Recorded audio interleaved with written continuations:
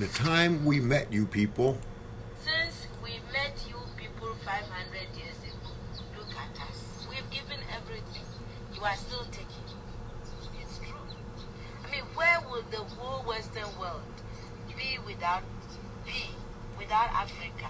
Our cocoa, our timber, our gold, our diamonds, our platinum, our whatever. Everything you are is us. I am not saying it, it's a fact.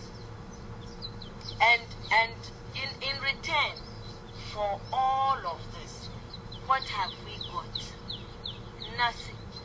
Anti-personnel indoctrination against ourselves.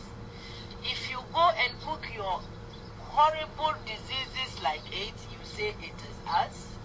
You brought us tuberculosis. We didn't have this big cough until white people came here. In exchange for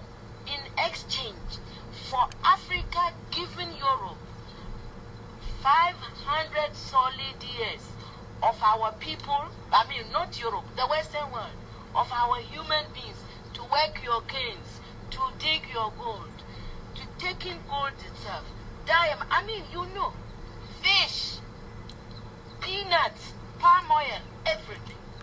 In exchange for that, we have got nothing. Nothing. And you know it.